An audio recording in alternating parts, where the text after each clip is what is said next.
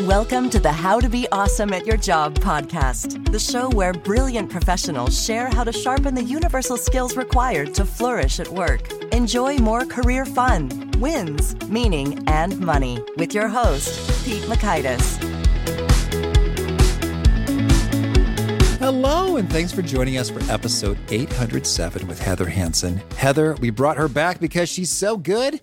If you want to have a little bit more confidence, some more credibility, have more people advocate for you, Heather brings the goods. You'll learn 1, the simple mindset shift that builds your confidence. 2, why you're already more qualified than you think. And 3, the master key to winning over more advocates. So if you want to check out the show notes or the transcript or the links to bits that we've mentioned here, please pay us a visit over at awesomeatyourjob.com/EP807 and check out some of our goodies like the full text transcripts, the 10 Days to Winning at Work email course, and so much more over at awesomeatyourjob.com. Now here's Heather's story. Heather Hansen helps leaders, sales teams, and high-powered individuals master persuasion and build credibility with diverse stakeholders. She gives leaders the tools to make the case for their ideas, their products, and their leadership.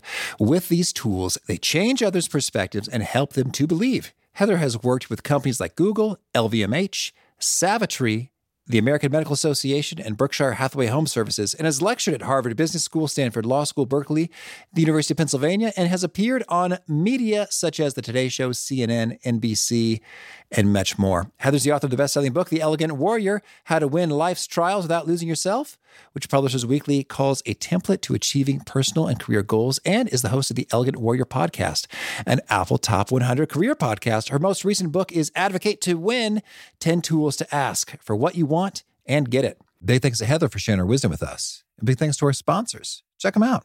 One sponsor to check out is LinkedIn Jobs. Did you know that you can post a job for free at linkedin.com/beawesome? And with a fresh year, perhaps you're like many small business owners looking for some fresh insight and talent to make 2024 extra amazing. Well, LinkedIn Jobs has created tremendous tools to help you find the right professionals for your team faster and free. I love how they make it so easy with their promotion and selection tools. LinkedIn isn't just another job board. No. LinkedIn has a vast network of more than 1 billion professionals, which makes it the best place to hire. Here's some fun facts. 86% of small businesses get a qualified candidate within 24 hours, and small businesses rate LinkedIn Jobs number 1 in delivering quality hires versus leading competitors. You can post your job for free at linkedin.com/beawesome. That's linkedin.com/BEAWESOME, as in you are being awesome, be awesome, to post your job for free. Terms and conditions do apply. Now, here's Heather. Heather, welcome back to How to Be Awesome at Your Job. Pete, it's always so nice to talk to you. Well, I'm excited to chat as well, particularly about some of your new insights with credibility that you're teaching. But first, we need to hear a little bit about your childhood speed reading backstory. What's the scoop here? I didn't know that I was a fast reader when I was a kid. I just read how I read. But they started taking me out of class all the time and bringing me to this room where I would sit by myself and it would be dark. And on the wall, they would put up words and sentences faster and faster and faster until I told them that I couldn't keep up with what they were putting up on the wall. And it turned out I was a really fast reader. And then they would give me tests on whether or not I was actually comprehending what I was reading. And I was, for the most part. So I've used that skill, which I didn't realize that I had throughout law school. It allowed me to get through the legal briefs a whole lot faster. And now I love to read, and I'm really fortunate that I can read a lot of books in a year. That's good. I'm just imagining this scene like from the X-Files with a two-way mirror and people with lab coats saying things like, "My God, she's off the charts." Was it like that? I don't know what they were doing in the other room, but I know they would give me a box of Snow Caps candy when I was done. So I was a happy camper. Okay. Excellent. You are rewarded. So do we know what kind of speed we're talking here in terms of like a words per minute rate? I really don't remember. I just remember that they were quite impressed with the speed at which I read. And I know that now, I average about 200 books a year. Oh, that's awesome. Wow. Yeah, it's great. It's great. And so let's just imagine, I'm just going to play it out a little bit. So if you have like, I don't know, a 300-page business book, how much time you spending to knocking that out? See, it really depends because like I just finished a book that I loved. It was called Golden. Let me think how the subtitle is. About silence? It's The Power of Silence in a World of Noise is the subtitle. And I loved that book, but I was also underlining it and making a lot of notes in the captions. So that book probably took me a weekend. And that was about, I want to say it was like 400 pages, but lots of footnotes. And then I would go to the footnotes and sometimes I would look up what was in the footnotes. And I really loved that book. Plus I had the authors on my podcast. Yeah, we did too. So it was like a little bit of homework.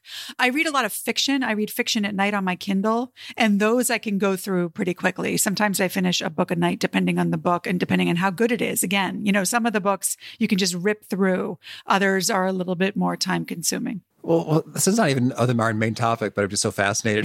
We've talked about speed reading twice before with guests on the matter. And it seems like this is just something you did naturally as opposed to a skill or thing that you learned.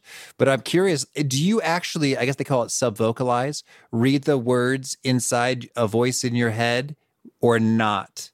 I think I do. I mean, I only know how I read, right? I never tried to learn this. I know that some speed readers skim, like they have a certain method of doing it. I think I read the words inside my head, but I don't really know any other way. Even back then, no one ever said, how do you read? They were just sort of interested in the pace at which I read. And they didn't, I think, believe that I was really reading. And that's why they started testing me in the first place, because that comprehension piece, it was a big deal to them. Well, fascinating. Well, well, that just sets the stage for listeners that Heather is a super genius, everything that you're about to say is golden. Not even close. And I'll tell you something else. So I've written 2 books, and I bemoan the fact that I can't write as well as some of the authors that I like to read. And so we all have our strengths. Mine is reading. And hopefully, I hope that one of my strengths is taking what I've read and interpreting it for audiences that don't want to read it or don't feel up to reading it in a way that they can understand. That's one of the things that I would love to be able to say I do well. Mm-hmm. Okay, well, let's hear about some of your interpretation summaries and insights when it comes to the topic of credibility. You've been doing a lot of work and research on this lately. What's the scoop in terms of what you're up to? So, as we've discussed in the past, my thing is I teach people how to advocate for their ideas, their businesses, themselves, whether it's for raises, promotions, new jobs, and to ultimately turn the people around them into their advocates. And I do that using what I call the 3 C's of an advocate, but one of those C's is credibility. And I have found time and time again, the other 2 are curiosity and compassion. But if you don't have credibility, Pete, you can't win. In the courtroom, I was a trial attorney for many years. In the courtroom, if the jury didn't believe me, I could be prepared. I could be curious. I could be compassionate. I could be nice. They might like me. But if they didn't believe me, I couldn't win. And for every one of your listeners, your jury, and I'm putting that in quotes, those people that you need to influence and persuade to get what you want, if they don't believe you, you can't win. So credibility is paramount. It comes before trust. It comes before compassion. It comes before empathy. And I think that it's something that people don't focus on enough, and they don't know that there are skills to help you build it. Mm-hmm. Okay, well, let's dig into some of those skills and how it's built. And maybe just to get our curiosity salivating, could you share a particularly surprising, counterintuitive, fascinating discovery or nugget you've come about in your work and research here? Yeah, I think that the most important thing to recognize is that you can't prove something until you believe it. So, for example, if one of your listeners is going for a job, they have to believe that they are the best person for this job, that they have the skills and the energy and the enthusiasm and the talent and the experience to do that job before they're going to make the prospective employer believe. And if you want more resources, if you want a raise, if you want to be on a certain team, the same is true. In the courtroom, people have often asked me, I defended doctors when their patients sued them. And people would often ask me, well, what do you do if you knew the doctor made a mistake? And the answer to that is, I would find something I could argue and believe in. I wouldn't say the doctor hadn't made a mistake because the jury would be able to tell that I didn't believe that. And so for your listeners, they need to believe first. And that means that you have to advocate to yourself, decide what it is you want to believe, and then collect the evidence so that you believe first. And then you can have the energy of that belief and bring that to the people outside of you that need to believe you and that you need to build that credibility with. Mm-hmm. And that really does resonate in terms of I'm just thinking about in my own entrepreneurial journey, selling stuff. If I think, there are times like, I don't know if I'd pay that many $1,000s for me as a keynote speaker. I'm not so sure. And so thankfully the agency did the selling, so I didn't have to be in that tricky position. Yes. But then later when I really developed a training program, I thought, oh my gosh, we're getting some results here. You got to buy this if you want your team to be effective with the money you're spending on their salaries. You just got to. You just absolutely spoke to it, right? When we can't advocate for ourselves well, we try to outsource it. And that works sometimes, but most of the time it comes down to us at some point. And so you saw the difference between when you were sort of maybe lacking with a little bit of belief and that credibility with yourself and when you were full in. And it's a different energy and the results are different. Certainly. And it just feels good even being able to walk away, if necessary, in terms of like, well, hey, they didn't have the budget and that's okay. Hopefully they could find someone else who fits with their budget. I gave them some names and I'm not thinking, I'm not second guessing myself like, maybe I should have, I don't know, Yes, absolutely. Mm-hmm. You're not worried that the next thing isn't going to come along because you believe. And that belief takes a little bit of work. We can talk about the way that I coach and teach people to build that belief, but it's not like you're just going to wake up one day and believe. It takes collecting evidence, which is what you did. You just described it perfectly. You did some training sessions. You saw that those training sessions worked. You collected evidence. The evidence fed your energy. So one of the formulas that I use is credibility equals E squared, and it's energy times evidence. You collect evidence like you did. That evidence makes you feel that energy of confidence and competence and ability. And then the energy feeds the evidence feeds the energy. So it's great when, like you have some pretty obvious evidence. Some of your listeners may be thinking, well, I don't have any evidence. And what do I do then? And we can talk about that. Well, yes, I'm intrigued. So credibility equals E squared, which is energy times evidence. And in a way that like they're like feeding each other, it sounds like. Mm-hmm. You get some evidence and then you got more energy. Like, oh yeah. And, yes. And then with that energy, you might go ahead and discover some more evidence. So yeah, you create more evidence with that energy, and you also look at things differently. So, I work with a lot of women who are returning to the workforce or switching jobs, but oftentimes returning to the workforce after having been home with kids. And so they'll sometimes say to me, well, I don't have any evidence that I'm qualified for this job or that my entrepreneurial journey is going to go well. And so we look for evidence everywhere. So for example, if you're a stay-at-home mom and you manage the books for the house, well, then you're good at managing money and you're good with numbers and you can manage books. If you have dealt with children, you're probably really good at handling conflict. You're probably really good at managing schedules. You're probably really empathetic. And so there's all kinds of ways to take, another example is I was a waitress all through college and law school. The amount of transferable skills that I could collect as evidence from waitressing, like I'm good with people. I keep things organized. I can think on my feet. I can be fast when I have to. I can manage difficult personalities in the kitchen. All of those things are evidence that I can do the thing that I want to do today. And it's just looking at the things that you've done and playing with it a little bit to allow it to be the evidence you need to feed the energy and then collect more evidence. And I'm intrigued here, Heather. I think sometimes when it comes to evidence, sometimes it's a matter of the evidence is there, you don't see it, and you haven't taken the time to think about it, look at it, reflect, collect, put it in one place and go, oh, wow, I've got loads of experience and evidence. And other times I think you might go down that path and realize, oh, shoot, it really isn't there. How do we make a prudent distinction and not get sort of sucked into mental traps as we're playing this game? I think that you want to find something. In my first book, The Elegant Warrior, I have a chapter called Don't Fake It Till You Make It, Show It Till You Grow It.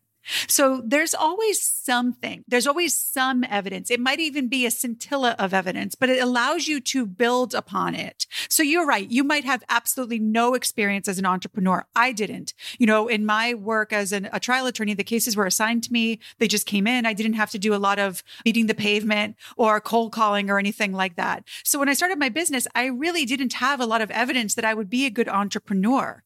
But I had evidence that I knew how to talk to people and that I was good at listening. And I knew that those skills were important skills for entrepreneurship, in large part because I read a lot of books about being an entrepreneur. So I was able to work with the facts to make them into evidence, which is what we do in the courtroom all the time. Sometimes you're given really crappy cases and you have to do what you can with what you have to make some sort of argument to the jury. So with my clients, Pete, I will often say to my clients, pretend you're the attorney arguing for the fact that you do have something that will make you good for this job. It might not be everything you need because we don't want people out there pretending they're ready for things they're not ready for. But we do want them to believe in themselves enough to keep going. And that's where this looking around and really, I tell them to play with the evidence. Look at it from all directions. And one of the main things that I teach people to do is how else can I see this? What is another perspective that I can see this thing? And if you play with things enough, there's often something there that will allow you to set the foundation for building that mountain of evidence. Mm-hmm. And it's interesting that as I am conceptualizing this, I'm thinking of almost two different skills. And one is credibility, advocacy, persuasion, and the other is prudent decision-making. Yes. Because there are times when we ought not to convince ourselves to jump into something.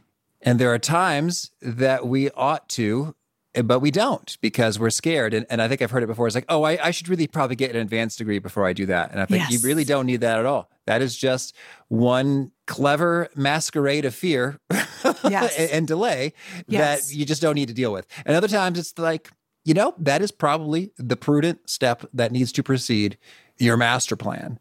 And so I just wonder, how do we navigate that smoothly without deceiving ourselves? Yeah. And I think that we really need to know what are the true qualifications. And it's a little bit different for men and women. I'm sure that one of your guests has shared that, I think it was at H. Packard.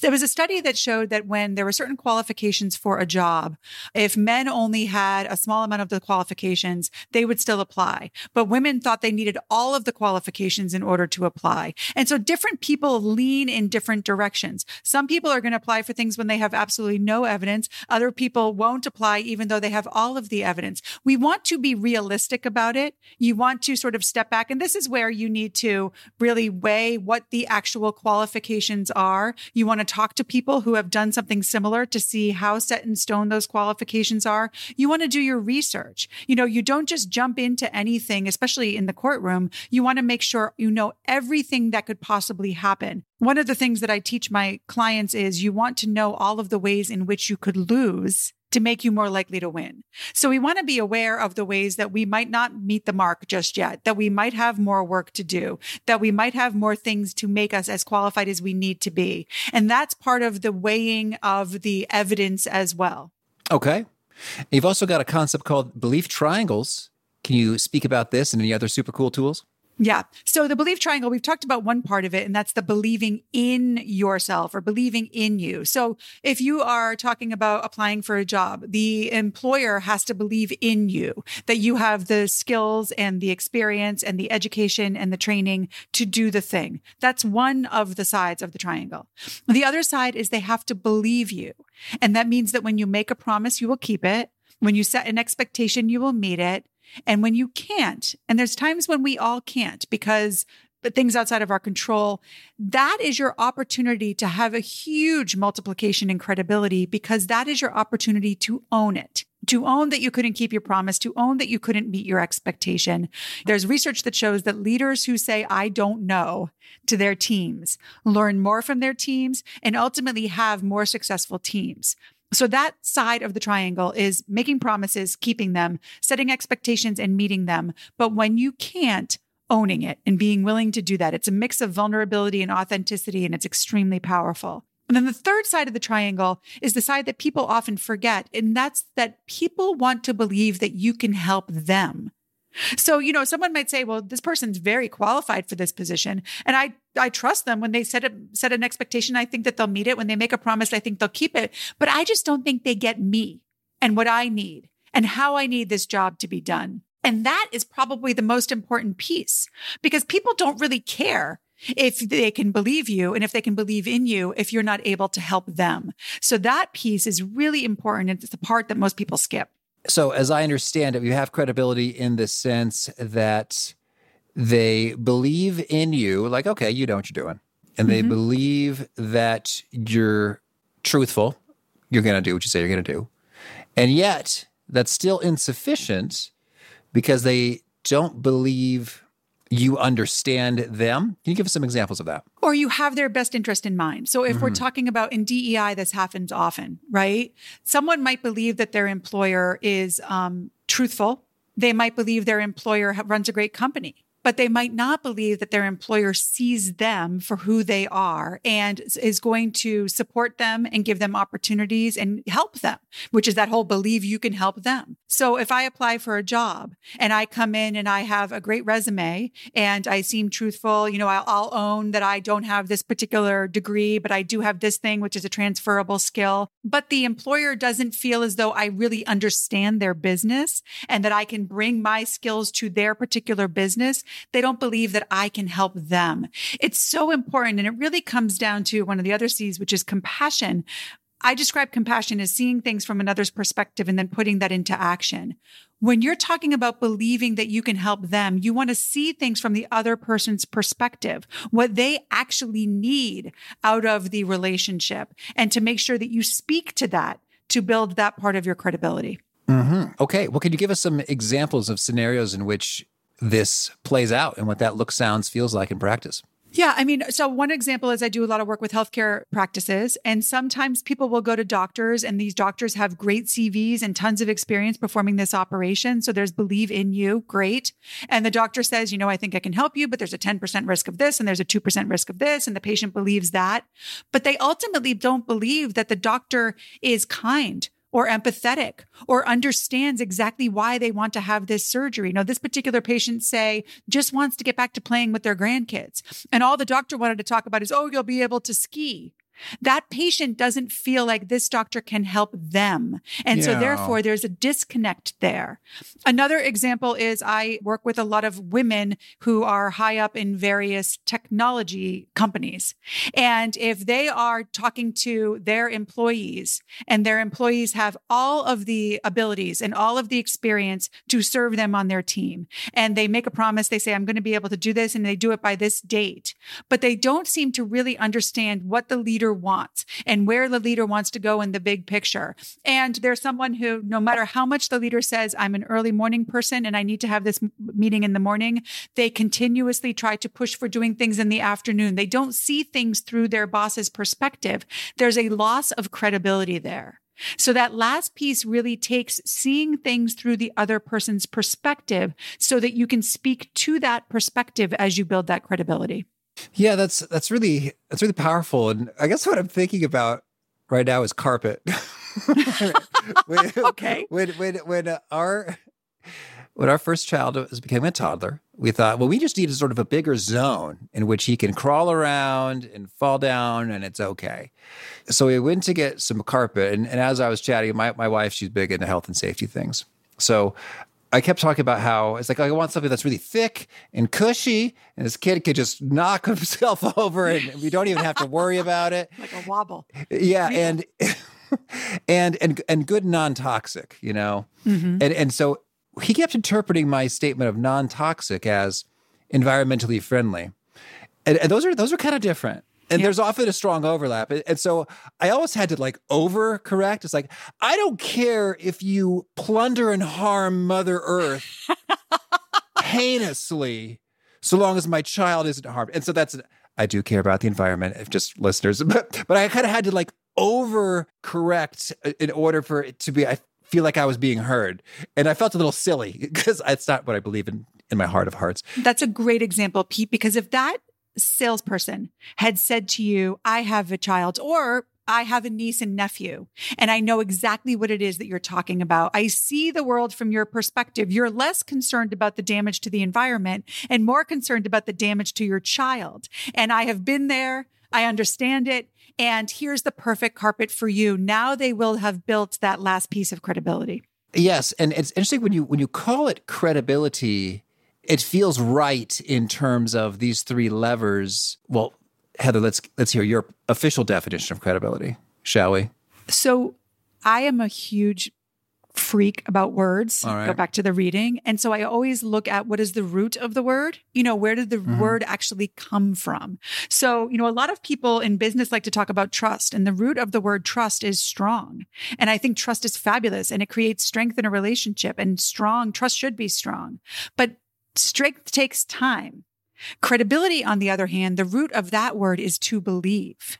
And so I believe that credibility is building belief, and that belief makes the difference. And it's not only what allows you to advocate successfully, but really importantly, it's what allows you to turn the people around you into advocates for you. Mm-hmm. Yes, that's excellent. And it really gets you thinking in terms of it takes a lot of hard work to develop strong competence and expertise, and to be responsive and own your commitments and follow through greatly. And yet, it doesn't take that much work to convey that you're listening, you hear people, you relate to them, and yet it really is often missing. It's missing more, that it is the thing that is missing most often. So I'll give you another example that's probably the best example that I just skip over. I have the curse of knowledge on this. In the courtroom, right? The jury, I want the jury to believe in me, to know that I am competent, that I am going to give them the proper evidence in the proper way, and the judge doesn't yell at me, and there's not a lot of objections and all that stuff. So I want them to believe in me. And I want them to believe me. I will purposefully make promises in my opening that I know I can keep during the course of the trial, so that they can say, I can believe her, but believe that I can help the jury. That means, Pete, I don't dilly-dally with my witnesses. I know they want to get home. I know, for example, sometimes I'm in the middle of a cross and it's lunchtime and the judge says, counsel, do you want to finish? And I look over at the jury and they're squirming and I say, no, Your Honor, I'd like to take my lunch break. I am trying to help them. And most importantly, I also try to help them with the way that I communicate with language. So my cases, as I mentioned, were medical cases. And because I was on the defense side, I always went second. So if the patient's attorney got up and started talking about osteomyelitis, I would see the jury's eyes glaze over, and I knew that he or she was losing the jury.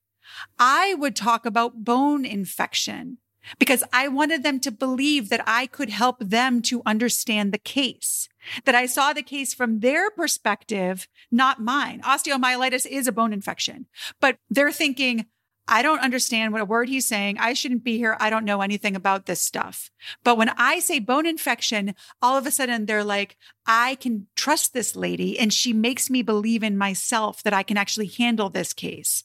And so that's that believe I can help them get through this case and actually do what they have sworn to do as jurors. Yeah, that's really good. And it's so funny because as I imagine a courtroom, I haven't spent a lot of time in them, thankfully, myself. Yeah, you're lucky. Not that that's not awesome for lawyers. But if you're not a lawyer, you don't want to be in a courtroom very often. Absolutely.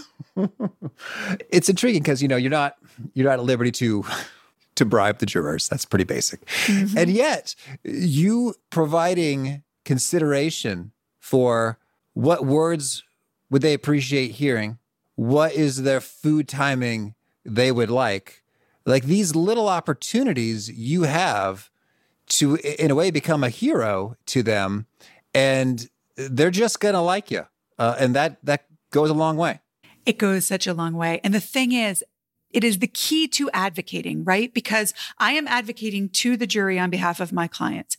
And because the jurors have that connection with me, ideally, when they go back into the jury deliberation room, if there are some people who aren't so much down with what I've been arguing, they're advocating for me. They're saying, remember, Heather showed us this piece of evidence, and remember, she said this about this. That is what turns people around you into your advocates, when you're able to see the world from their perspective and they believe that you can help them. They're much more likely, your clients, your customers, your friends, your family, they will go out and advocate for you if you're able to get this piece right. Well, now you got me. I have the most random associations for you, Heather. I hope. I love it. Well, right now there's a scandal rocking the chess world, which sucked me in. because it occurred at the St. Louis Chess Club. It's like, my buddy Brent, shout out Brent, he's a listener, actually showed me that facility. It's like, I've been in there. In which this guy, Hans Niemann, was allegedly accused of cheating, although they don't have any hard evidence. And it's hard to even imagine how that's done in a live chess match in which everybody's wanded down. But a group of 4 women just showed up. We're the Hans girls, and we support him. And I just wonder, there's a whole nother story there. Like, who are these girls? Oh my goodness. Why did they show up? How did he enthrall them? And does being awesome at chess now mean that you're going to have groupies? Yes. Yeah. It's interesting. And it's sort of, in my keynotes, sometimes I talk about this when I customize it depending on the audience, because there's a difference between raving fans and advocates. And it's a small difference, but it's an important one because it sounds like they're raving fans or fans, right? But do they have the tools to actually advocate for Hans? And I know a little bit about that story. I know Elon Musk has chimed in. Mm-hmm. I sort of have been keeping an eye on that as well. But I think that it's important because you want to not only turn the people around you into your advocates, but you want to give them the tools to advocate for you effectively. So if those women, for example, had evidence that they were presenting as they were standing outside the chess center and talking to the reporters and saying, here's a piece of evidence that proves he couldn't do those things, then they would be advocates. But if they're simply cheering him on, they're raving fans. And if you own a business, you probably have some raving fans. But are they going out and encouraging people to use your services, to buy your products, to hire you? And there's a difference there. And it's an important difference for those of you that are in business, or even for those of you who have jobs and you want a mentor or someone to advocate for you. You've got to give them the tools to do that well. You've got to give them the evidence. You've got to say, look at this thing I've done. Look at this raving review I got from one of our customers or clients. Look at the ROI that I received in this work that I did for the company. So there's a minor difference there. And I'm not sure whether Hans girls are making that difference, but I think it's worth being aware of.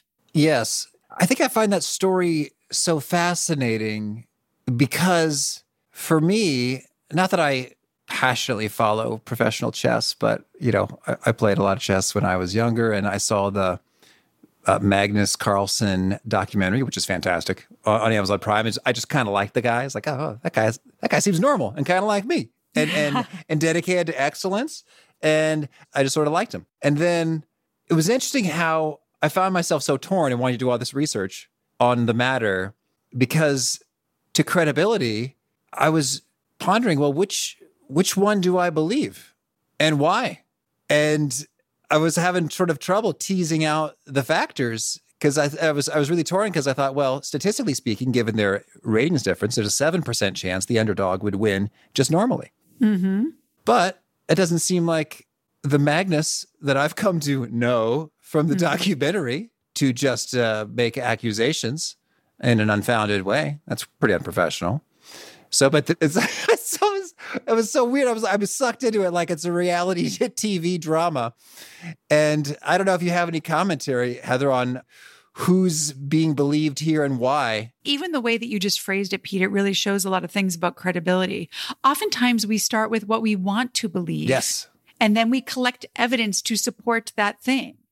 And so if you, having watched that documentary, if you were a huge fan, then it sounds like you're a little bit more likely to believe him and maybe looking at Hans with a little bit less belief, a little bit more suspicion than you would be if you were like me, completely new to the world of chess and just read about it in Morning Brew. And so we often do have things that we want to believe or that we're used to believing and that we have a habit of believing. And because of that, we just keep collecting evidence to support that thing. And so part of this, and you can make it into a game, but to look at how could I look at this differently and where is there evidence to support that other thing? I mean, listen, ultimately, Pete, I say this to people all the time and people don't always like it, but it's true. In my cases, every single person who testifies gets up into the witness stand, swears to tell the truth, and then tells completely different stories. And it's up to the jury to decide what is true. And that makes truth a little bit interesting, right? Because every single one of them believes, or at least you think they believe, they swore to tell the truth, believes that they're telling the truth. And the jury decides what is true. Well, you get to decide what is true for you. And you can do that by weighing the evidence that you collect. But you want to be sure that you're aware that you have biases as you collect that evidence and try to, if not be aware of them, even go beyond that and counter them a little bit. Yeah, that's very well said. I think for me, it was that there was a pretty good case to be made on both sides, thus creating a real mystery. That and then in so doing, with the reality TV stuff joke, it's like there's a tension and a curiosity that can suck you in, and that's why there's so many shows about courtroom proceedings. Yeah, because it's all a matter of perspective. And how you see things makes a huge difference. Wayne Dyer had that quote, change the way you look at things, the things you look at change. But it's really quite true. You might remember, I think it was in 2015, the white and gold dress. Was it a white and gold dress or was it a black and blue dress? Do you remember that meme on the internet? It was huge. And people would fight about that to the death, right? It's black and blue. No, it's white and gold. And it really just depended on your perspective. Scientists afterwards did some research on why actually people saw it differently. And it had a lot to do with shadows and what kind of assumptions your brain and your eyes make based on your experience. So many of our beliefs are based on our experience. And when we're aware of that, we can start to think, is this something that I want to believe in? And if it's not, how can I collect some evidence to counter it? Mm-hmm. All right, Heather, good stuff. Anything else you want to make sure to mention before we hear about some of your favorite things? No, listen, it's something I could talk about forever, but every day you are building credibility in one way or another. And so to be aware that you're doing it and that you can do it effectively will make you better at it. All right. Well, now could you share a favorite quote, something you find inspiring? Yeah. So I was thinking about my favorite quote, and I had to go with the one that's sitting here on my desk. It is attributed to Viktor Frankl, though I don't know that it's clear that it's from him. And the quote is, between stimulus and response, there is a space. In that space is our power to choose our response. In our response lies our growth and our freedom. I am big on this idea of choice, Pete. And so I love that quote because I think we get to always choose our response to things. Mm-hmm. And a favorite study or experiment or bit of research? Yeah, my favorite study right now is out of Yale. It's relatively recent, I'd say within the past 2 years. And it's a study that shows that you can tell more about a person's emotion from their tone of voice than their facial expressions and their body language combined. I love it for a number of reasons. I'm a little bit obsessed with tone of voice in general, but I love it because it encourages people to do more listening. And listening is what helps you to become a stronger advocate. Okay. And a favorite book?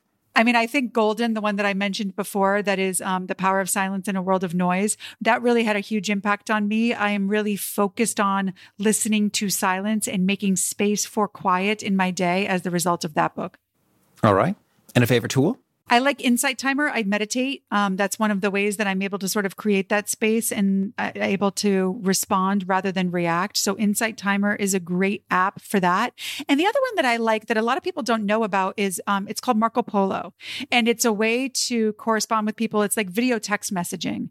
And I like it for a bunch of reasons. I use it with some of my coaching clients. We're able to sort of go back and forth during the day and see each other's faces and hear each other's tone of voice as we talk about things. And I also like it because it's a great way to talk to my parents and the people I love and save those conversations forever. Mm-hmm.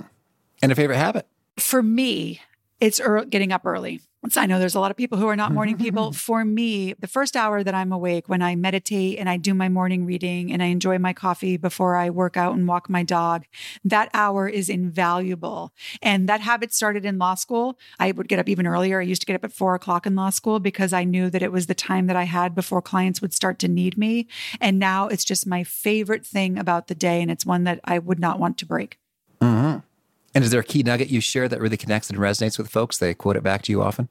Yeah, I think that the idea that you can turn the people around you into your advocates if you're only willing to see things from their perspective and then speak to that perspective is really exciting for people.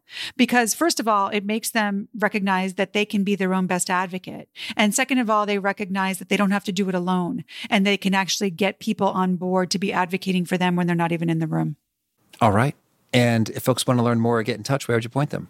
So Heather Hansen Presents is the website. It's Hansen is spelled with an E-N. And there you've got links to all of my talks, to the consulting that I do, to the coaching that I do, my books, and to my podcast. All right. And do you have a final challenge or call to action for folks looking to be awesome at their jobs? Yeah, I think I would challenge you today to start advocating for yourself, your ideas, your services, the people around you. Start to see how you do at asking for what you want in a way that makes people actually give it to you, and see how well you do at that. Because some people think that they're good at it and they're not as good as they think they are. Others just don't even try. So no matter which of those groups you fall into, you will learn a little bit something if you try to do that today. All right, Heather, thank you. This has been a treat. I wish you much credibility everywhere you need it. Thank you so much, Pete. Have a great night. I really appreciate Heather's perspective about believing in yourself first in order to have that credibility to advocate elsewhere. And if you don't believe the story, to find a new story that you can get behind. Great stuff from Heather. Again, the show notes, the transcript, and the links to items that we've mentioned are over at awesomeatyourjob.com/EP807. Hope to catch you next time, and peace. Thanks for listening. To get the most out of the show, we recommend 2 key things. First, check out the extra resources at awesomeatyourjob.com. You can find this episode's transcript and links, as well as the perfect episode for your situation. You can search the full text transcripts of hundreds of episodes or explore episodes tagged by topic and competency covered. Second, subscribe to the podcast and get future episodes automatically. You can subscribe by telling Siri and several other smartphones and speakers, subscribe to the How to Be Awesome at Your Job podcast, or by tapping subscribe in your podcast player of choice. If you'd like some extra help figuring out podcasts and how subscriptions work, visit awesomeatyourjob.com/subscribe for guidance. Hope to catch you on the next episode of How to Be Awesome at Your Job.